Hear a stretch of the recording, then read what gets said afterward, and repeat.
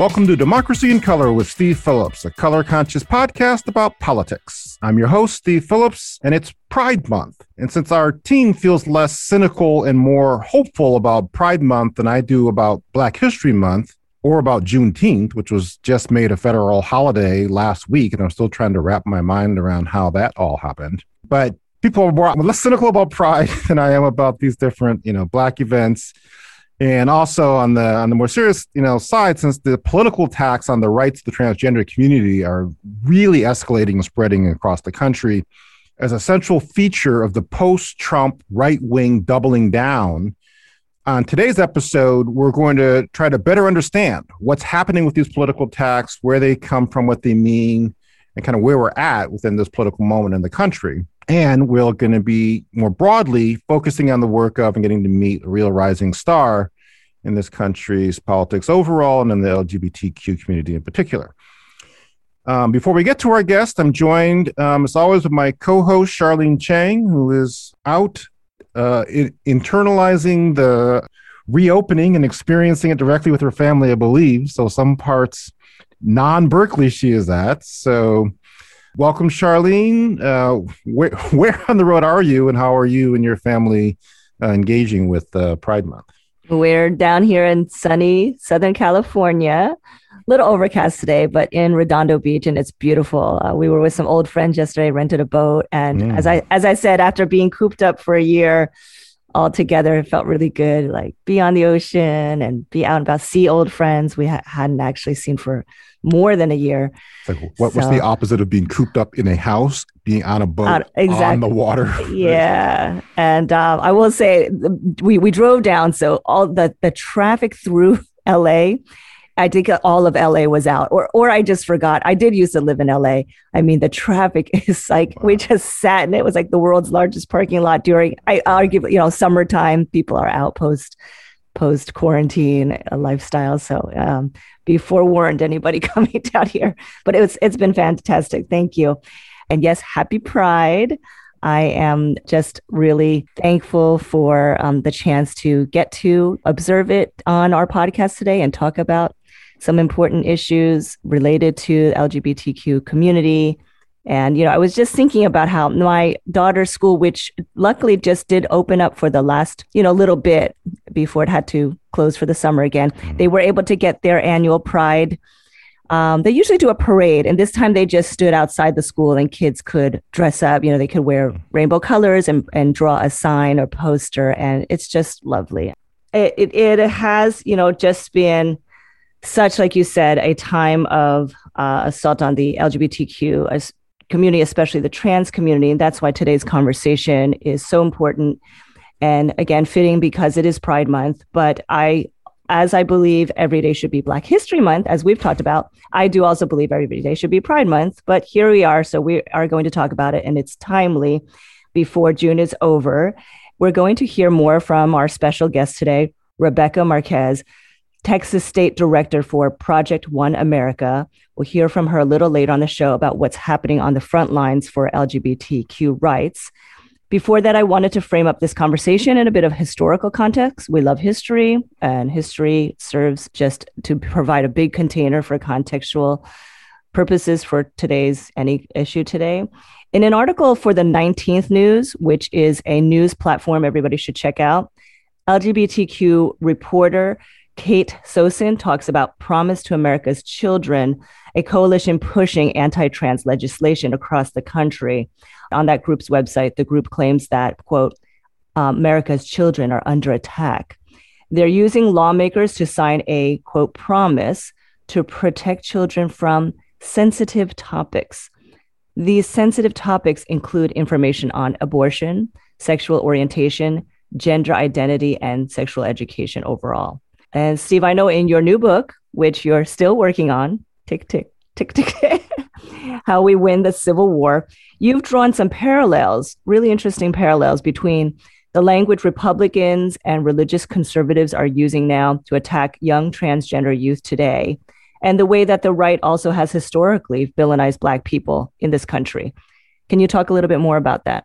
Yeah, no, you're mentioning this thing about the protecting children from sensitive topics, right? This is happening right? At the same time, right, you have that, and then you have all these, supposed critical race theory bans and whatnot that everyone's running around. I mean, all these, the right wing people running around defending these Confederate statues and monuments, right? So we want to, protect the heritage and lift up the, the history of the people who held slavery, but it can't talk about anything else.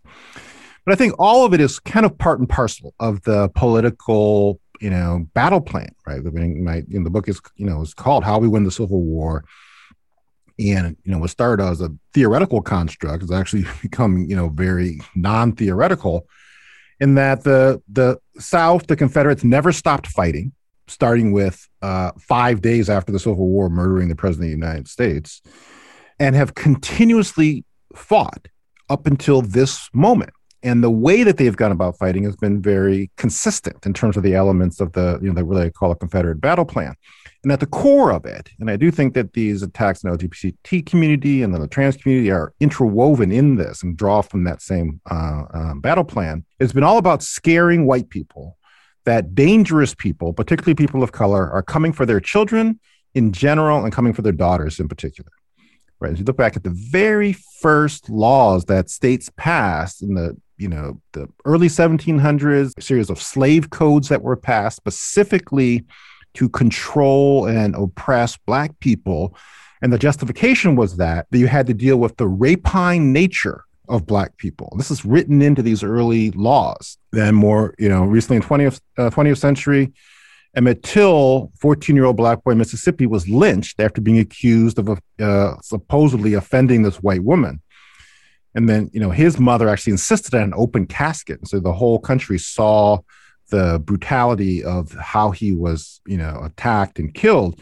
And that galvanized much of the country's civil rights movement. This was 1955. In a lot of ways, very similar to the George Floyd video, galvanizing the country as well. But the whole Emmett Till attack was supposedly, again, defending a white woman.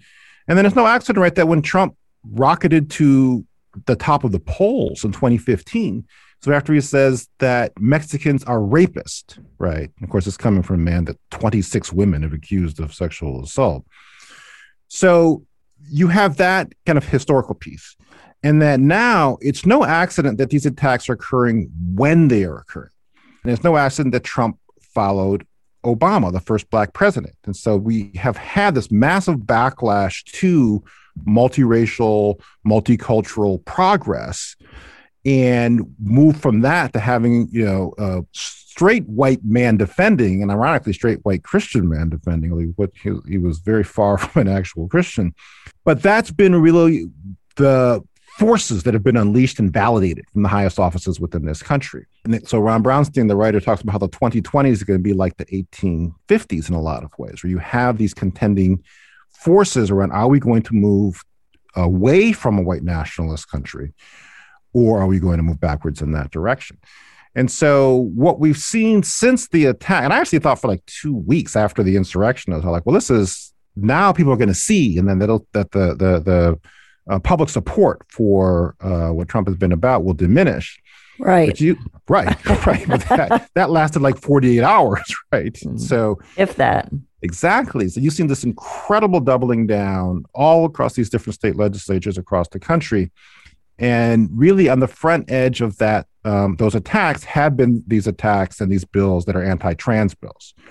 And that it's tied into this, inflaming the fears that people have about what they're happening, right? It started with the so-called bathroom bills and like around 2018 with the messages of your daughters aren't safe. And so that same historical fear mongering they were doing there. And then now it's, and even like the bills that they're laying out now, it's again about protecting, girls and from these supposedly dangerous threats that are actually out there. So it's part of this long history. It's very similar to the anti-gay marriage measures in the early 2000s, trying to whip up as much fear as possible as a way to mobilize their base to win elections. And I've just been really astounded by the level of coordination and just strategically how they've moved on this. On a recent episode of the New York Times podcast called Sway, lawyer and deputy director for transgender justice at the ACLU, his name is Chase Strangio, noted that of the 33 states that have banned transgender girls from competing in sports, claiming that they have an unfair advantage, 0 have identified a trans athlete in their state, and yet the bans have happened, and it's 33 states. And so this is just an enormous full frontal assault, and yet without having to have any evidence and just, being able to successfully move on this that way. Many of the groups lobbying for anti-trans legislation are the same ones, by the way, no surprise, that have pushed for anti-LGBTQ laws for a really long time. In that same article, that in that 19th platform that I mentioned earlier, Kate, the writer, had quoted GLAAD president and CEO Sarah Kate Ellis stating, "It's no surprise that the ugly wave of state attacks on trans kids traces back to a few very familiar national anti-LGBTQ groups. They've opposed LGBTQ equality for decades, fighting marriage equality, which we're going to talk about a bit more, and now targeting trans youth." Yeah, no, that's what I'm saying. It's part of this ongoing piece. It's very reminiscent of the attacks on marriage equality, right? I mean, and people have, forgotten that from the early 2000s, when Bush was running, there were all these ballot measures around, banning, quote unquote, gay marriage. I remember somebody, LGBT community says like, gay marriage, or as I like to call it, marriage. Right. Right? And so that was, that was that wave at that time, but that the politics of that have flipped and completely oppositely. So 2004, the polls showed that the majority, 60% of people opposed same-sex marriage, whereas today 61% support it. So we've had a complete inversion, and so that issue has lost its salience, and so that's kind of how they've more gravitated now towards going after trans. Right. I think it's just so fascinating. You and I are of we like to say vintage, where it is something I think I tend to forget. But when we're talking about it now today, we're remembering the history, and you're surfacing that percentage shift. Numbers, numbers tell the story, but going from 60 opposed to 61 supporting, just incredible. And I remember that when I think back, I remember when the attitudes, right, the atmosphere was so opposed, and how the attitude has changed so much. So Steve, in terms of that vintage, we talk about the past 15 to 20 years, you've witnessed and I've witnessed that basically 2-decade window of dramatic change. And within that time, you yourself had been deeply politically active in the progressive movement with the Democratic Party. In that time, like, what lessons have you taken away from the shape? Like, what have your feelings been about that observation, and what do you feel like we've learned from this particular, if we want to call it a case study, on a really big shift on a progressive issue to just becoming mainstream? Right. Well, I think there's one fundamental lesson, actually, and so if you look at the arc of it, and that really has to do with not running away from these issues politically.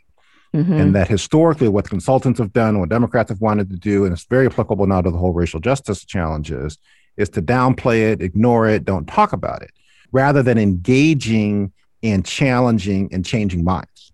And that if you look at the whole multiplicity of changing public opinion, utilizing art and culture and the media, really, sharing personal stories that was done during Me Too, we have the empirical evidence now through the whole, marriage equality fight that you can change public opinion and build majority support for justice and equality.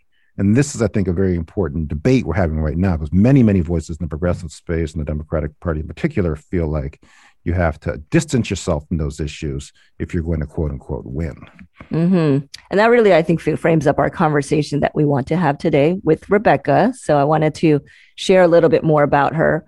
Rebecca Marquez is the Texas State Director for Project One America in the Human Rights Campaign, where she leads the organization's legislative and electoral work in the state. Prior to joining the Human Rights Campaign, or HRC for short, she served as a political strategist for the ACLU of Texas. In that role, she led the organization's LGBTQ and reproductive rights work at the Texas State Legislature and advocacy efforts across the state. Before that, she served as the Florida campaign organizer for Oceana's climate and energy campaign, where she successfully led bipartisan local and statewide initiatives to prevent the expansion of offshore drilling to the Atlantic. She holds a degree in political science from the University of Central Florida, where she got her start in political organizing. So, Rebecca, welcome. So great to have you on. Thank you both for having me here. So, yeah, thanks for joining, Rebecca. And so, as we get started, can you maybe just share a little bit about how you came to do this work and to do the, in general, to do this work in Texas in particular? And I think that, we were talking before about the kind of the arc and how a lot of these struggles they've been going on forever, right? But they've become more, kind of prominent and mainstream, but people don't necessarily see careers, and they don't really know the leaders who are carrying out this kind of work. So can you give us a little, and then, as Charlene was saying, you started out doing some work in the environmental space, et cetera. So how did you come to be doing this work with HRC? And by the way, it was very confusing in 2016 when Hillary Clinton was running for president, and with the initials HRC, and you had the Human Rights Campaign out there. But a little bit of how you got to doing this work, and what was that journey? What were some of those decisions that made you focus in doing it in a place like Texas, which has not exactly historically been the cutting edge of the LGBTQ movement? That's a great question. And it kind of, my story, I think, hits two of your points of like that arc that you're talking about. Well, first, on a personal journey, I was a student in Orlando, and this was back, talk about vintage, I guess, over a decade ago. But kind of just in one of those, shocking moments, kind of seeing the work that we're still doing today. My school at the time, I was a student in my school at the time, my university was expanding non-discrimination protections based on sexual orientation. And when I went to, ask folks, what about gender identity, to cover trans students and faculty and staff members, I was basically met with kind of a wait the turn when it came to trans protections, and kind of served as a microcosm for, I think, some of the same fights we're seeing today. So, I started a petition and did old school organizing, and then I realized through some mentorship that you could make a career out of this, which sounded amazing, and led me on my professional path. In Florida is where I got my start, but later on, in Florida, I think, Steve, I don't know if we've talked about this, but I was actually, I didn't have any ties to Texas, but I was home in Florida working at Oceana at the time, and I saw the Wendy Davis filibuster on Twitter. Oh, wow. Talking about looking back now, and I had never been to, the Texas Legislator Online, the TLO website, which I use now like every day of my life. But, a bunch of friends and I who have had no ties to Texas were just completely enthralled with what seemed to be a really defining moment and a huge impact on me personally. So, yeah. So just for our listeners who may not have followed the trajectory, right? So this was 2014, if my recollection is correct. Wendy Davis was a state legislator in Texas, and she blocked the adoption of this, very terrible anti-choice bill by having this like multi-hour filibuster. And then all the people from around the country started, because if you could hold out until midnight, the session would end. So all the people from around the country were like watching. It became this really dramatic moment in politics. Absolutely. And it kind of folds into everything today. They're seeing, she was successful. She stood up, and I think they had to call 3 special sessions to end up just passing that bill because she was successful. So, that really inspired me. I looked into Texas and I said, I think that's a place really worth fighting for. And it seemed like a place with a lot of people working to really change the narrative here. So I moved to Texas in 2014 and really just have found, I think, a political home in the state. So what is it you do? What is your actual job there in terms of what your work is? So that's a great question. So, HRC is in an interesting position, Human Rights Campaign. We do work both at the federal and state level. We work really closely, though, at the state level with partners like Equality Texas, Texas Freedom Network, and a lot of other groups on LGBTQ advocacy and other issues. But we primarily still work at the federal level, and I lead, and what my job is to lead our volunteer base, our staff on the ground, to really make an impact here in Texas, not just in the short term, but we are long-term looking here and look at cultural change in Texas. So we do that through a few fronts. Of course, I think what we're mostly known on the ground for is our electoral work. We engage in both state and federal races here. I think last election cycle, we endorsed more candidates than we ever have in history in Texas for us. So we're growing our footprint here long term. And of course, legislative endeavors. And here in Texas, that means a lot of defense. Mm-hmm. This session, I think we saw over 24 anti-LGBTQ bills. This session alone? Yes. Wow. And that was the most we ever had here in Texas. So just to give you a sense, that is including the 2017 infamous bathroom bill fight. And so, that's been a disappointing trajectory. So here in Texas, a lot of our time on the ground deals with defensive work at the legislature. So as somebody who's on the front lines in a state like Texas, but part of a national organization that's dealing with the overall equality movement, how different is it in Texas, and kind of what's it been like? You're saying there's multiple, a couple dozen bills coming down. So what's it been like in particular this year? I would say Texas is interesting, especially for HRC. We do have on the ground staff in many states, but primarily they fall into two categories, right? Which is the states with electoral opportunities, what we call like swing states, traditional swing states, mm-hmm. States that are a little bit more challenging and more culture change approach states, which is what Project What America does in the South. With, we have presence in Arkansas, Mississippi, and Alabama.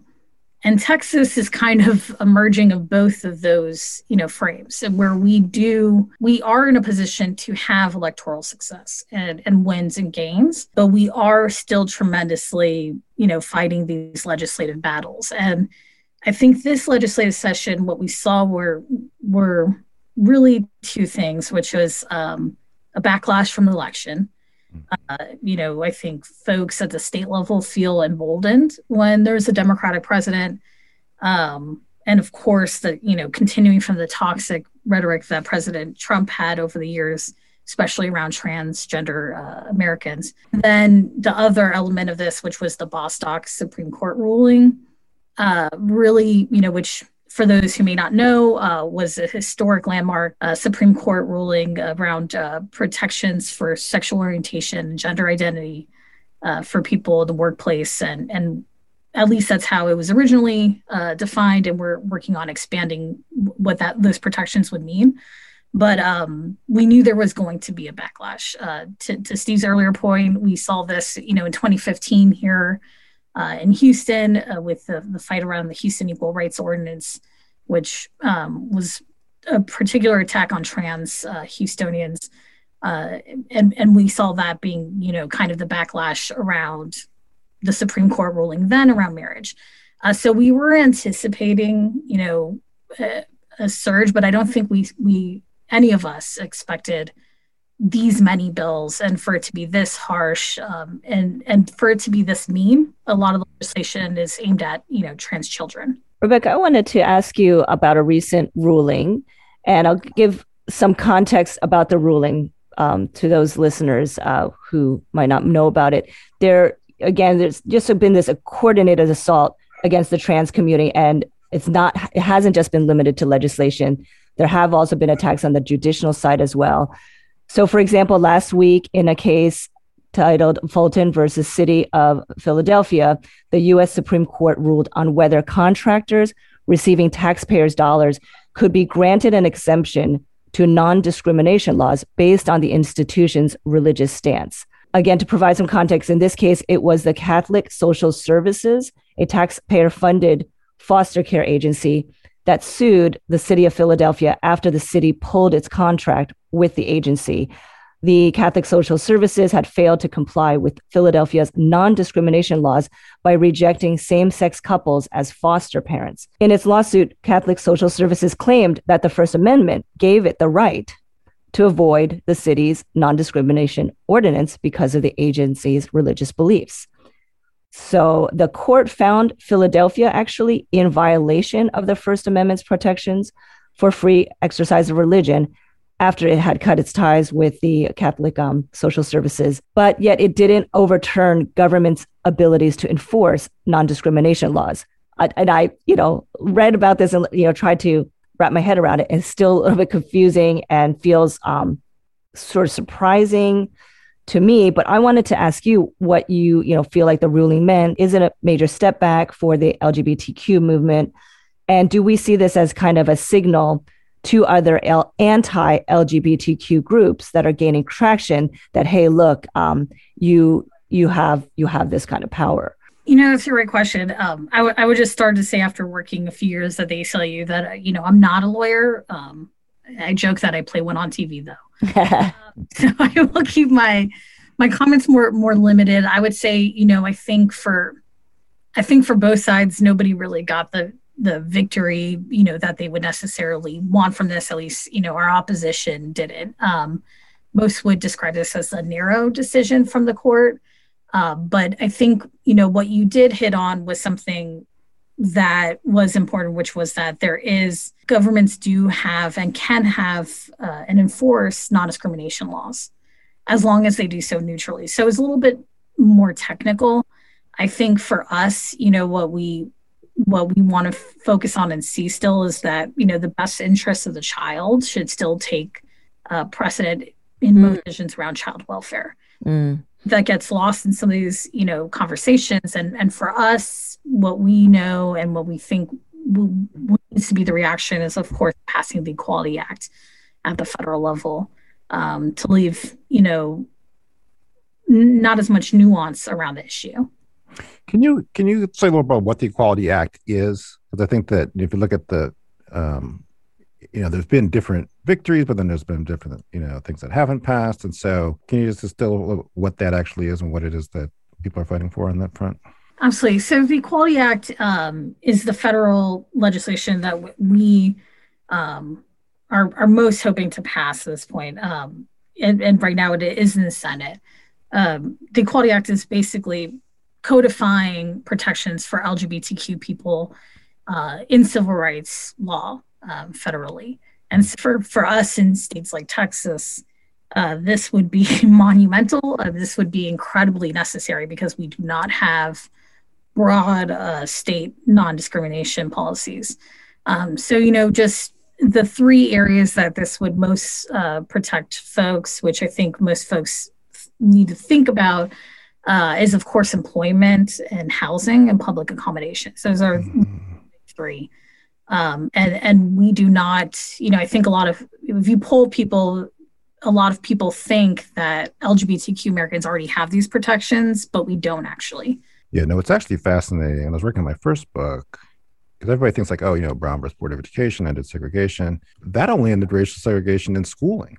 I mean, it was actually perfectly legal to discriminate on race in hiring and promoting in businesses up until 1964 Civil Rights Act. So this whole issue around protecting who's not protecting is not a guaranteed thing. So Trump had, by like executive order or whatnot, issued these like anti-trans executive orders, right? Particularly, I guess, around the military, things like that, right? And then didn't Biden just undo it?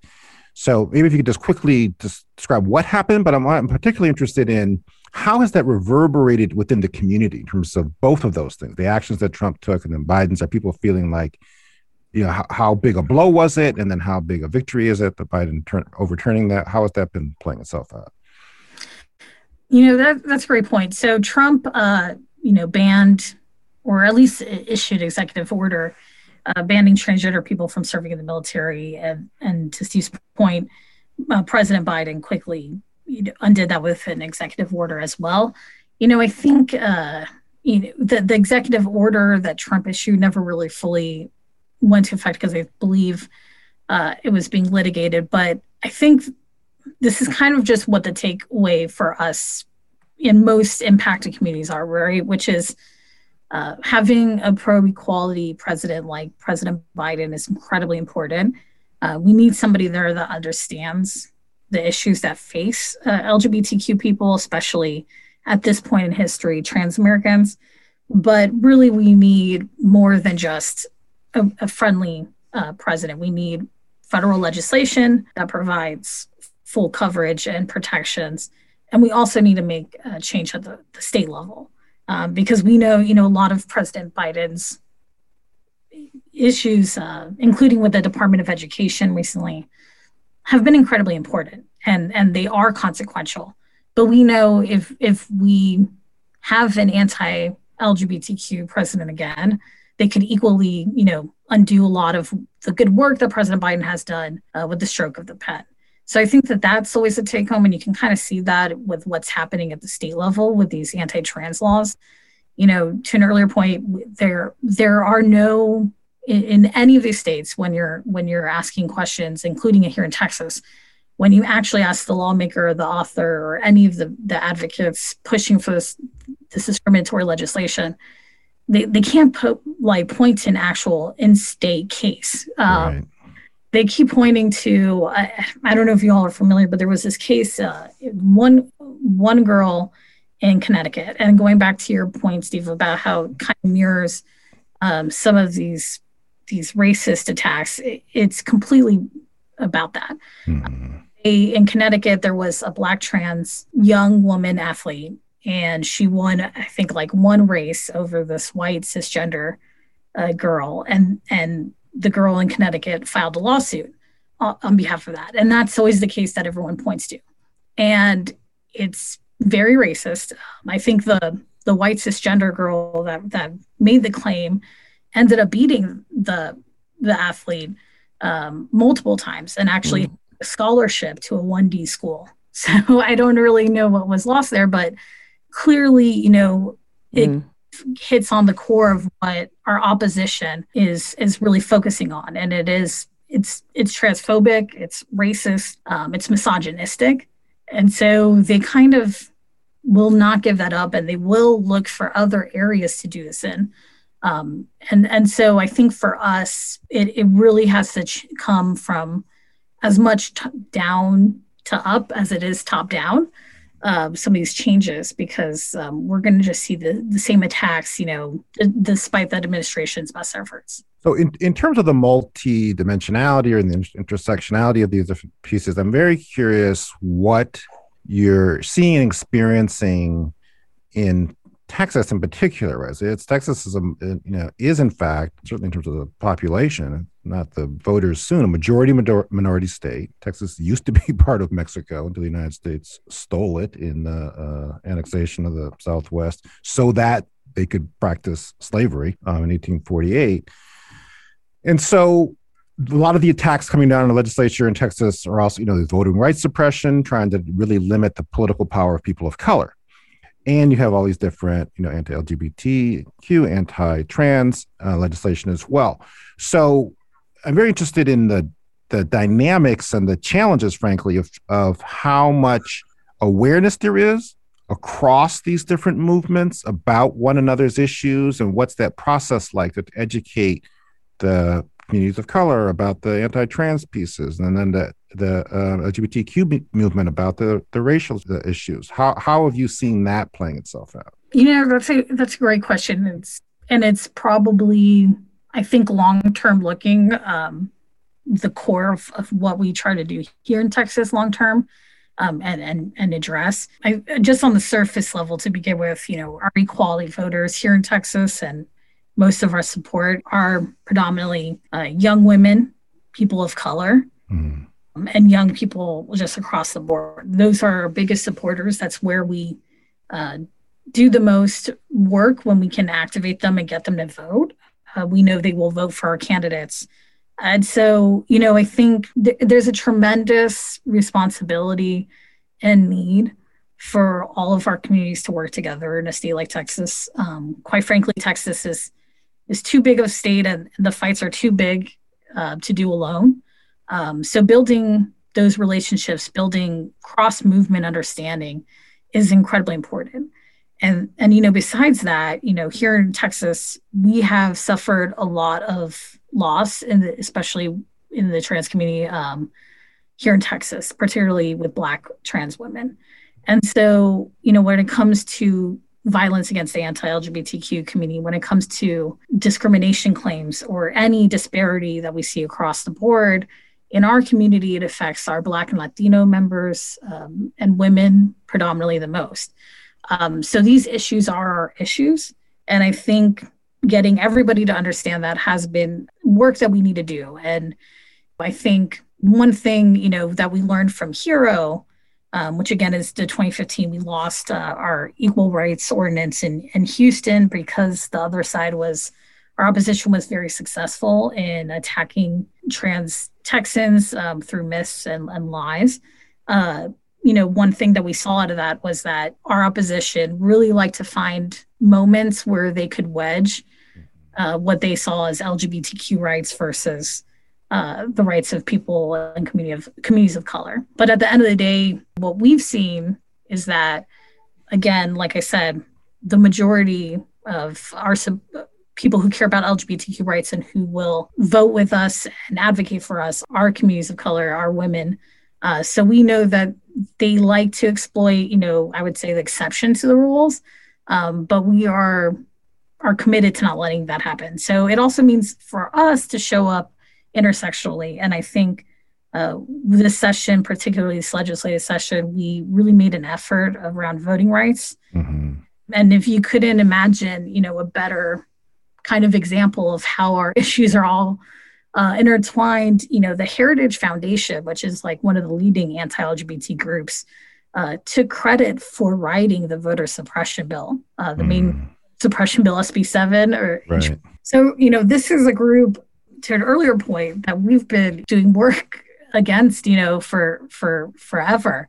The Heritage Foundation, they're a tremendous think tank when it comes to anti-LGBTQ laws. And on a secret recording, they bragged about crafting some of that language. Wow. Yeah, well, shows what we're up against, right? The Heritage put together I think it was 1,000-page document for Ronald Reagan when he came in around how to advance the conservative and right-wing agenda. And so they've been very focused for a very long time on these issues. Really effective. Rebecca, before we go, I wanted to just thank you for touching upon and reminding us that real people's lives are at stake, fellow Americans. And to quote a recent Guardian headline, this year, 2021, apparently is on track to be the deadliest year for transgender people and non-gender conforming people in this country.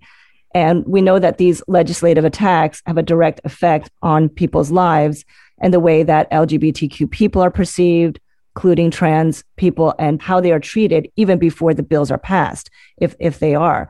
But even just that, a reminder that every day we are losing people to the violence, to the hate, and to perceptions, and that these attacks, they definitely don't help. They are, work hand in hand. And as someone who's been doing this work, I was wondering what has given you the most hope? And then for our listeners, what suggestions can you give them as we continue to watch these battles play out and state houses unfold? What can they do? What can we all do to help? In terms of what's given me the hope is that every session we ask a lot of people. This session, we had over 24 anti-LGBTQ bills, and they never get easier. And some of them are more sinister than others. But at the end of the day, we're always asking people to keep showing up and sharing their pain and their story. And it's not always easy. Mm. But every session, you would be surprised and how many people keep doing it and how many new people are engaged because of, unfortunately, these negative bills. So we've seen a lot of trans youth. Unfortunately, for them, they're finding their voice in this difficult moment, but a lot of them have made use of that and found their power. And one student actually came up and said, that this is what he decided he wanted to do for the rest of his life after testifying to his. Oh, wow. manager. Wow. So those are the things, and seeing, I would say, the fruits of some of the work that we've done. We're not there yet to see all of the fruits of our labor, but we've grown and strengthened our cross movement coalition partners. I would say, I think at one point, just back in 2017, we had lawmakers, Democratic lawmakers at a higher number voting against us, but we've done work in showing up for other issues as well and building real partnerships and understandings, and seeing that the vote changes that go along with that have been very heartening.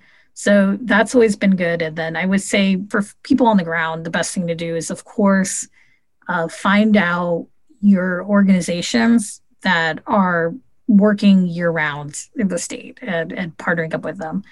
A lot of us, I've mentioned some other groups, but we work with Equality Texas, ACLU Texas, of course, but other organizations that don't work on LGBTQ issues directly, like Texas Organizing Project, Planned Parenthood, of course, and Texas Freedom Network.